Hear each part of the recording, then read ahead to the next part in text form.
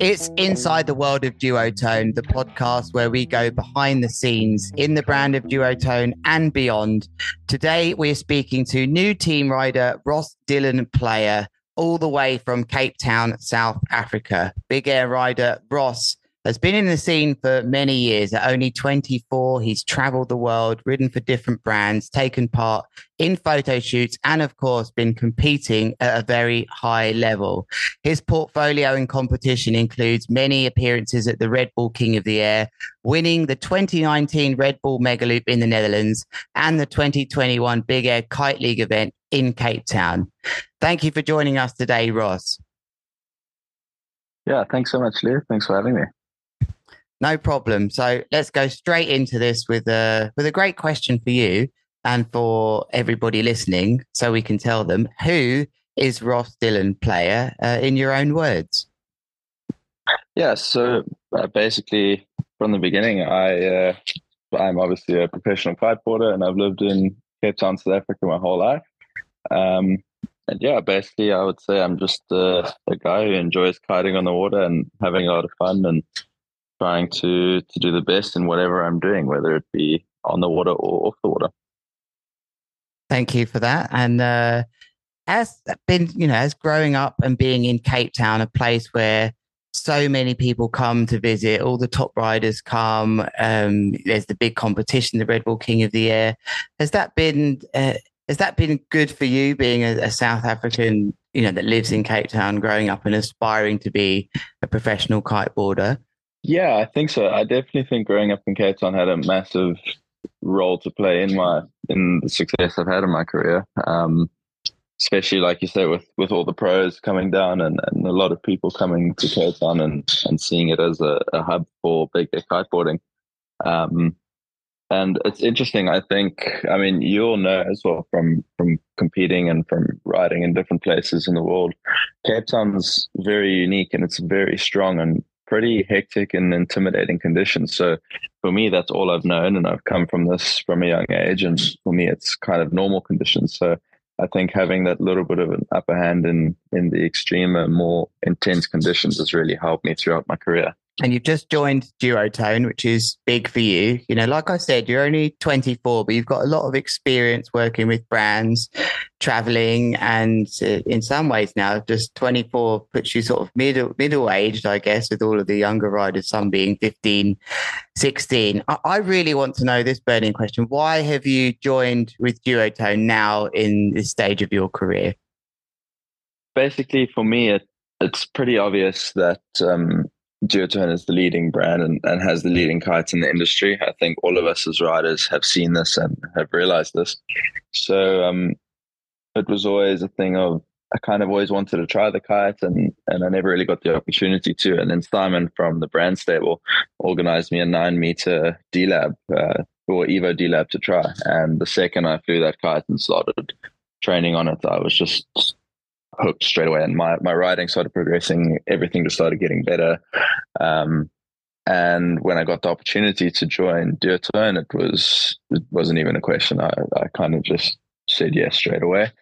And yeah, I've had a pretty good relationship with the Duotone team from, I'd say, 2019. We already started kind of chatting back then, and things never really lined up, and to have them line up the way they did now is awesome, and I couldn't be more happy to be joining the Duotone team. I think that's an interesting thing you've said there about that you and other riders look at what equipment the best riders in the competition are using, and that's a factor in your decision. And in this case, it's very much that you, just as much as Duotone have come to you, you've gone to them, you seeked out using the kite as well. And I don't think many people know that's going on so much, that riders really are looking for that extra advantage, with height, with all these competitions. Height is such a clear thing, and the kite which goes the highest is obviously gonna help you perform better. But you actively went to have a go on this kite, and this must have been sort of during a period in between brands you were with, and you felt compelled to go after a role with Duotone. You said because of the feelings that you had when you flew that kite. I mean, what were What were those feelings that you felt? Yeah, exactly. And it's quite funny because on the water, or not even on the water, off the water, ever since I started flying Duotone, so many of my friends who are with other brands, they're all just begging me to try the kite because there's such a hype around it, and everyone knows how good this kite really is. So everyone's kind of super excited to try, just experience it and feel it. And for me, when I first got on the kite, it wasn't kind of like I got on the kite and I was going higher and maybe a little bit further. It was everything was better, from just the performance of the kite to my overall riding.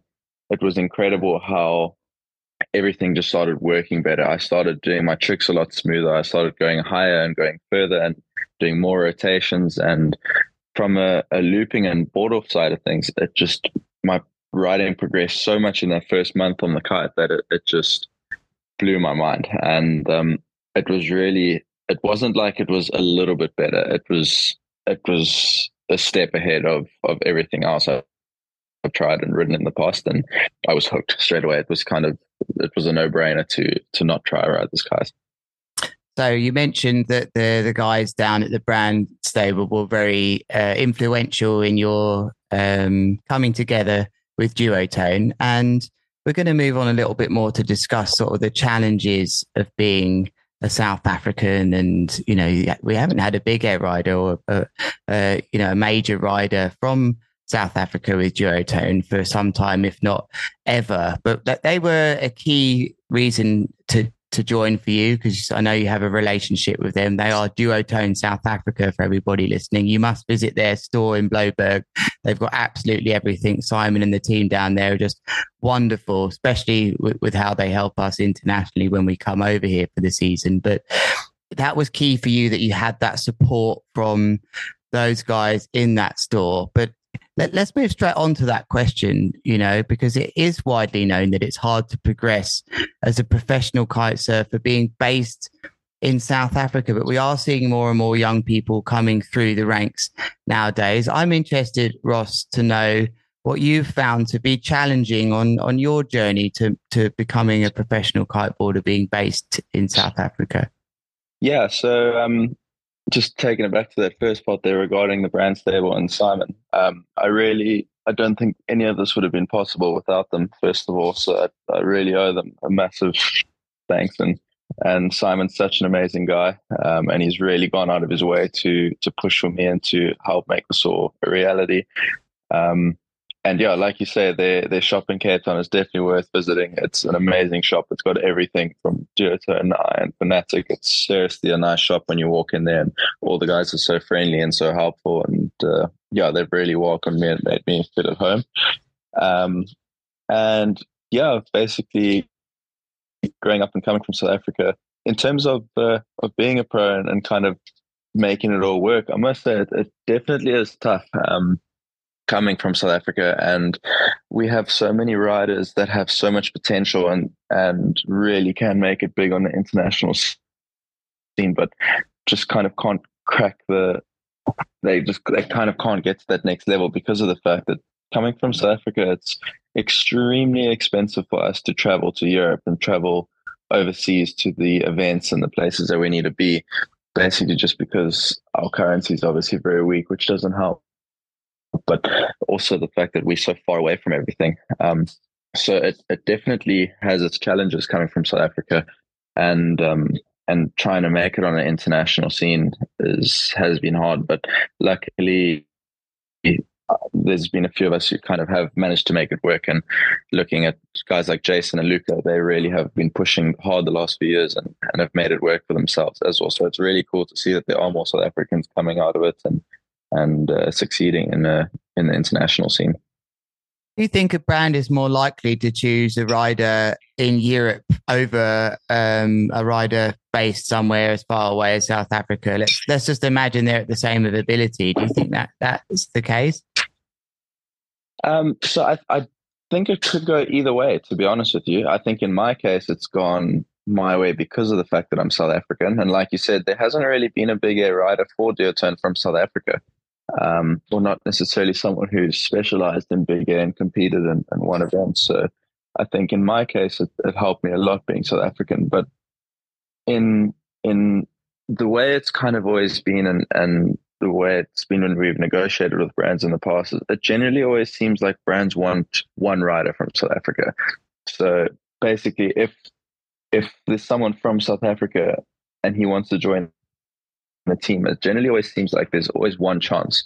And if there's someone at the team already, it's kind of hard to convince them to get on the brand because they already have a South African rider. And being from South Africa obviously has its complications where it's extremely expensive to actually send gear over here and time consuming to send gear over here. So for brands, it's quite a big investment to invest in South African riders. So it generally has always kind of seen that there's always one space available in a way. And I think that has probably been the biggest challenge for everyone coming through the ranks like that. It was lovely to hear you talk positively there, Ross, about taking your opportunity and seeing the one chance available to you, because quite easily you could have answered that. Yeah, you know, they do go with more European riders. I mean, that's a fact. The teams are full more of riders that can cost less to travel and be based around centrally in the world. So as you mentioned, the travel distance and the RAN not being in your favor could have gone against you, but you've seen the positives of the situation. And it's really nice to hear you talk about that you saw that there was potentially a chance to be the South African rider on the team, and to clarify why it's so important for riders to be on the team from South Africa. Is so much work is done here, not just the competing side of things, but the testing is it's one of the most important testing grounds in the world for kite brands.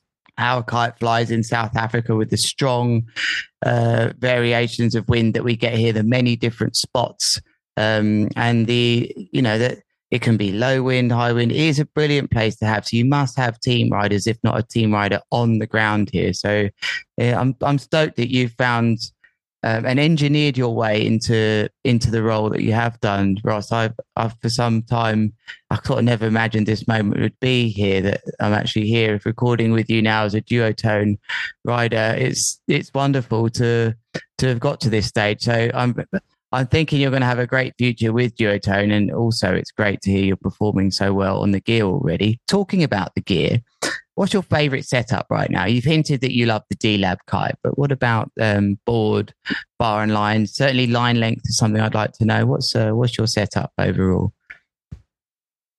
Yeah, so the setup has been quite a change, to be honest. So if we look at the past, I was always riding 22-meter lines and a 142 board, which nowadays, if you tell people you're riding a 142, they'd probably laugh at you and tell you that you're riding a boat. Yeah, but I've always come from the shorter lines to be a little bit more extreme, and bigger boards that have more power. So I've kind of taken it a step back now, where I'm riding it's all new to me in the pronunciations. I'm not 100% sure exactly, but the Jamie, the 139. I think it's pronounced the Jaime, if I'm not mistaken. Yeah. But yeah, I'm riding the 139, which is amazing. And to be honest with you, I think it's the best board I've ever ridden. I've never been too picky about boards in the past, but when I got on this board, straight away I felt the difference in my landings, my takeoffs, everything just felt so good. So I'm riding the 139, and then in terms of kites and lines, I'm riding the D-Labs, obviously, on 24-meter lines. So I've made my lines about 2 meters longer than what I have had for the last probably almost 10 years now, which has been a bit of a change, but there's a lot of pros to it that have convinced me to move over to 24s. And in the Evo D-Lab, I would say the 8 meters is my favorite size. The 9 is incredible. I've been riding it all the time, but the second I hopped on that 8, I fell in love straight away. It's just such an incredible kite, and the performance you can get out of that 8 is the next level. Everybody's raving about 8 meter. That seems to be the kite that everyone wants to be on out here, and you can get on it a lot with the conditions you have out here. At 24 now, Ross, I don't think I've asked you this before, but and I almost feel like I don't think that you have, but have you had any troubles with injuries over the years? Touch wood, nothing major. I've definitely had some setbacks along the way and minor injuries, but not not anything too serious. Touch wood. I think that's also due to the fact that I'm quite a conservative rider. And if you look at a lot, and maybe when I was younger, not so much. But I always kind of had that.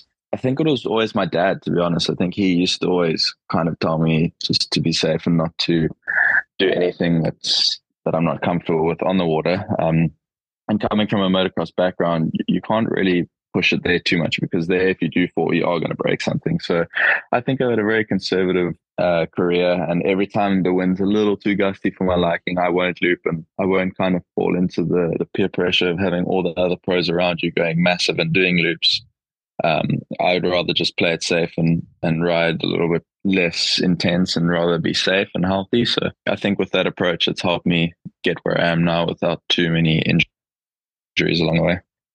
I think that's great advice for anybody listening, any kiteboarders, especially on their Megaloop journeys, learning how to kite loop the kite. It's so easy to be committed before you've even taken off with those sorts of moves, but knowing when to say no is such a skill to have. And the top riders, you will see them pull out of moves right at the last second because of their experience. They just know something doesn't feel right. But the earlier you can, sort of accept those feelings are coming, the better it is. Better to not commit to something, than to commit to it and totally injure yourself. It's so easy to do. We had a day just yesterday out here, which was just like that, Ross, very gusty, 20 to 40 knots. It was that exact sort of day where the experienced rider's thinking, I know these conditions. I know that it's likely I could try something. That do I need to do this today? It's different in competition. We all know that you can be pushed to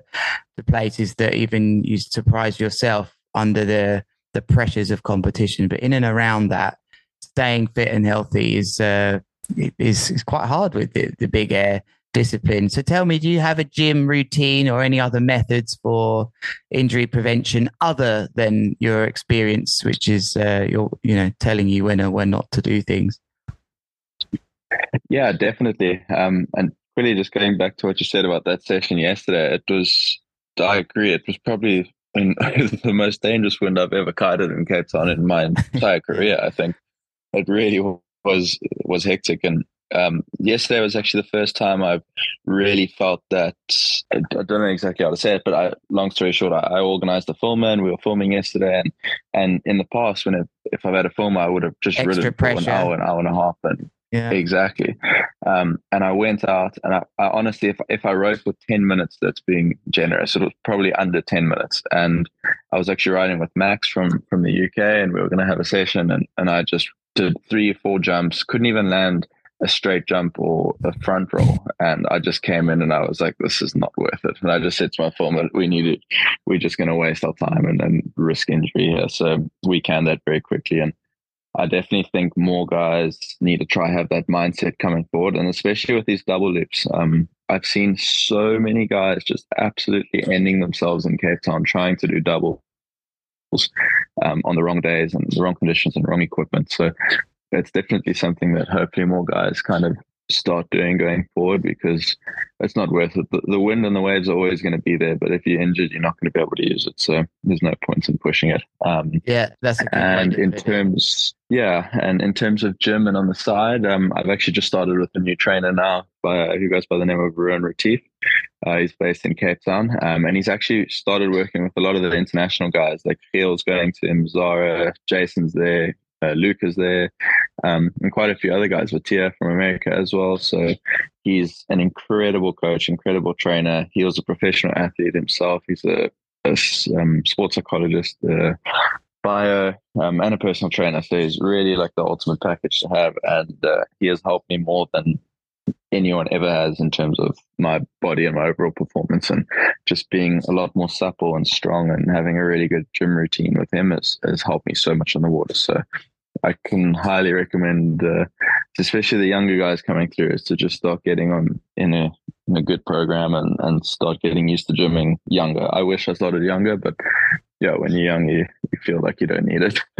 Well, if it makes you feel any better, I only really started doing gym at about 33. So, hopefully that makes you feel a bit better. Now you dropped some names there, not for the first time in this call, about some of the riders that you ride it with, Luca and Jason. And I mean, there's so many people that I think you mix with, and I think that's been one of your positive values, actually, Ross, is that over the years I've, from all different circles, Ross hanging out with this guy, that guy, people of different ages. I know that you've traveled on your own to Europe many times and stayed with people from different countries, of different backgrounds, of, way older people. And I think that's really rounded you and your life skills. I think it's really important to hear that. Now, there is also behind the scenes in kiteboarding a very big golf setup as well. Got a bit of a golf club. We're just going to... This is a touchy subject we're going very briefly about the golf that's going on now, because it is a kite surfing podcast. But I want to know,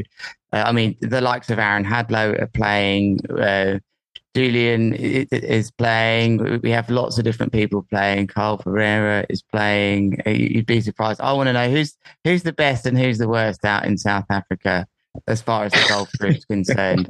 You can just go for it. I tell you what, playing with Aaron is always a fun one.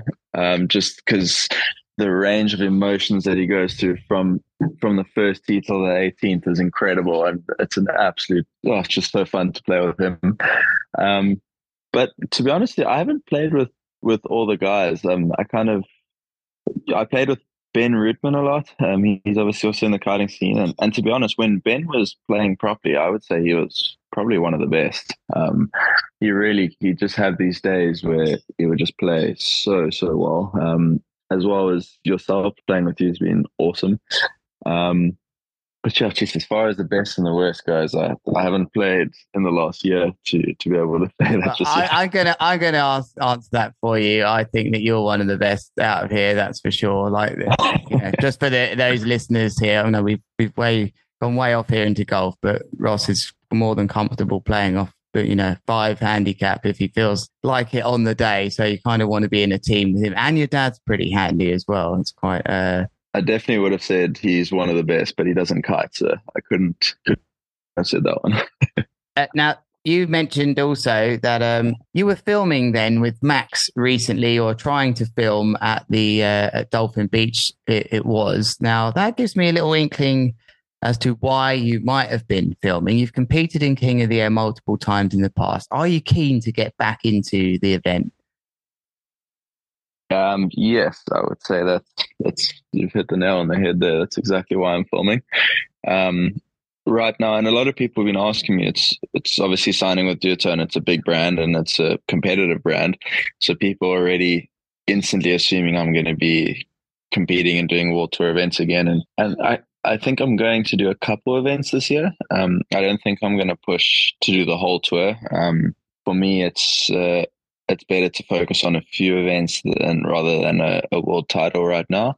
But yeah, I think King of the Air is the main goal. I think if I have had one goal this year with Duotone in terms of competitions, it's going to be getting back into King of the Air, and not just getting into King of the Air. I've done it. I've been in the event a few times in my career, and I've made it to the quarters, and that's kind of been, I think I made it to the quarters every year that I've competed. But yeah, I think now that I'm on these kites, I want to push further, and I really, really want to give it my all, and not just compete, but to do well. I think that's my goal right now.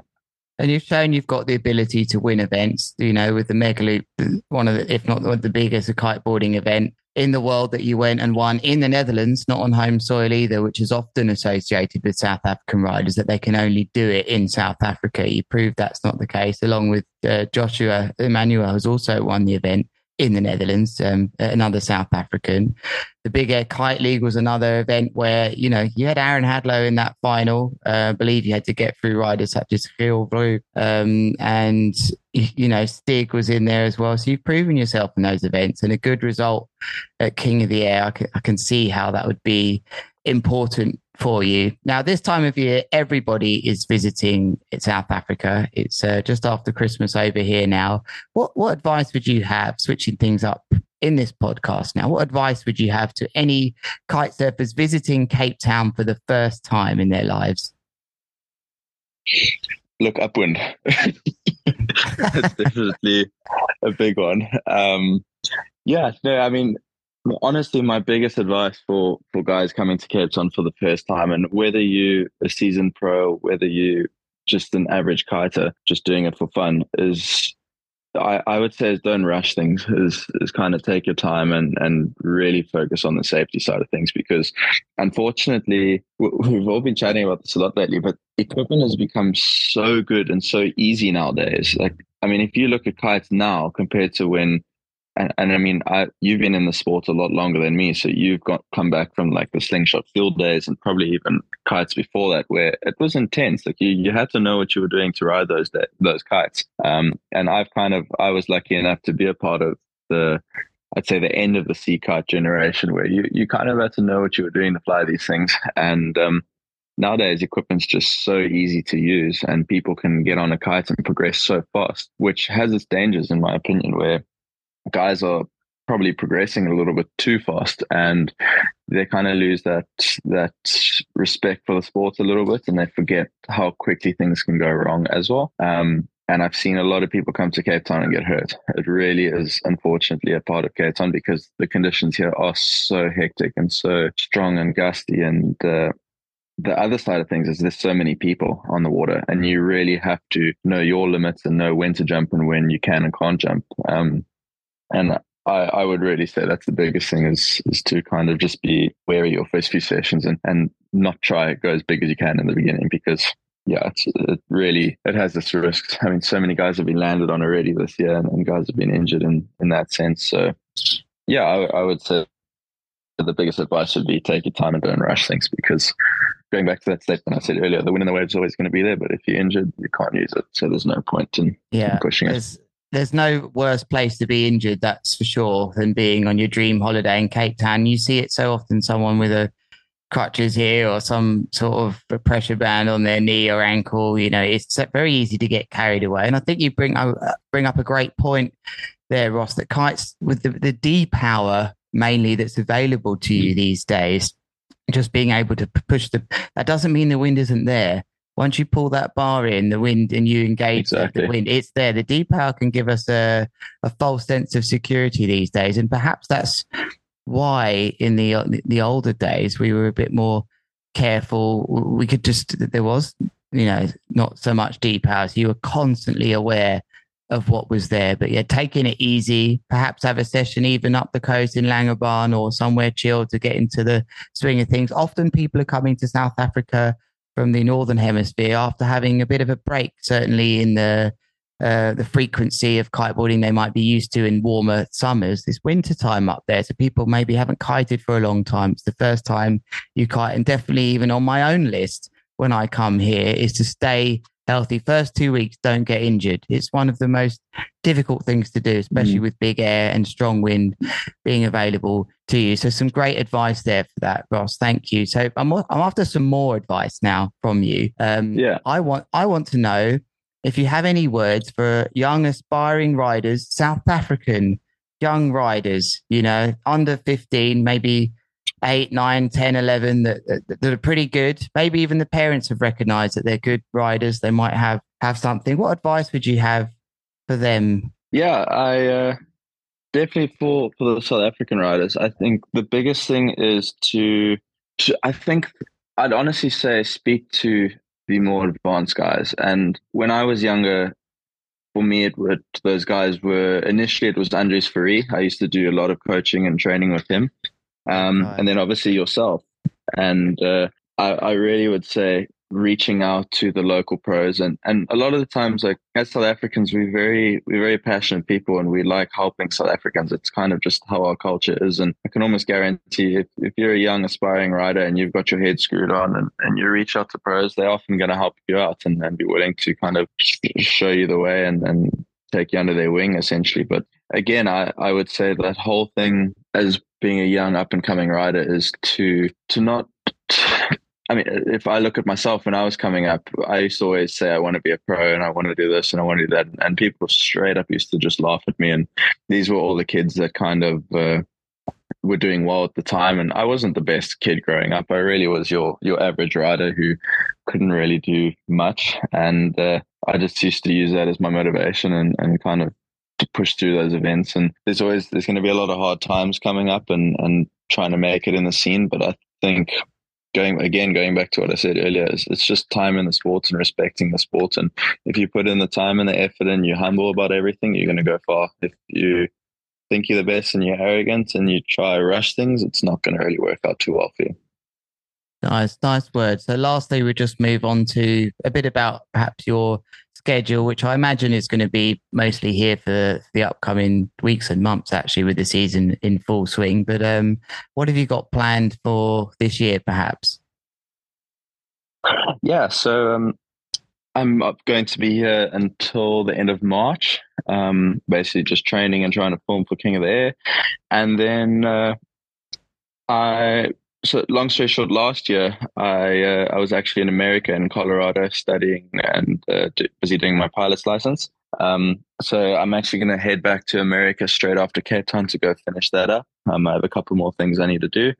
And once that's done, while I'm in the US, I'm actually thinking of heading to Cape Hatteras. That's kind of been a dream location for me ever since I was a little kid. So I've thought, look, maybe now's the time. And I actually spoke to Aaron about it the other day, and maybe even putting some boots back on my board and hitting some rails and doing some more old school stuff. It'll be quite a dream come true to do that. And then, from there, hopefully make a pit stop in Hawaii again, while I'm in the US, and go visit some of my old friends there and just kind of train. And from there back to Europe and Tarifa and basically wherever the wind takes me. I think that's the biggest thing. We always kind of have an idea of what we want to do, but it's crazy how your plans change as a kiter and how quickly things can change and where you go. That is the story of our sport, reacting and being in the right place. Ross, thanks so much for joining us on the podcast. It's been a pleasure talking to you. Yeah, thank you so much for having me, Lou. Really appreciate it.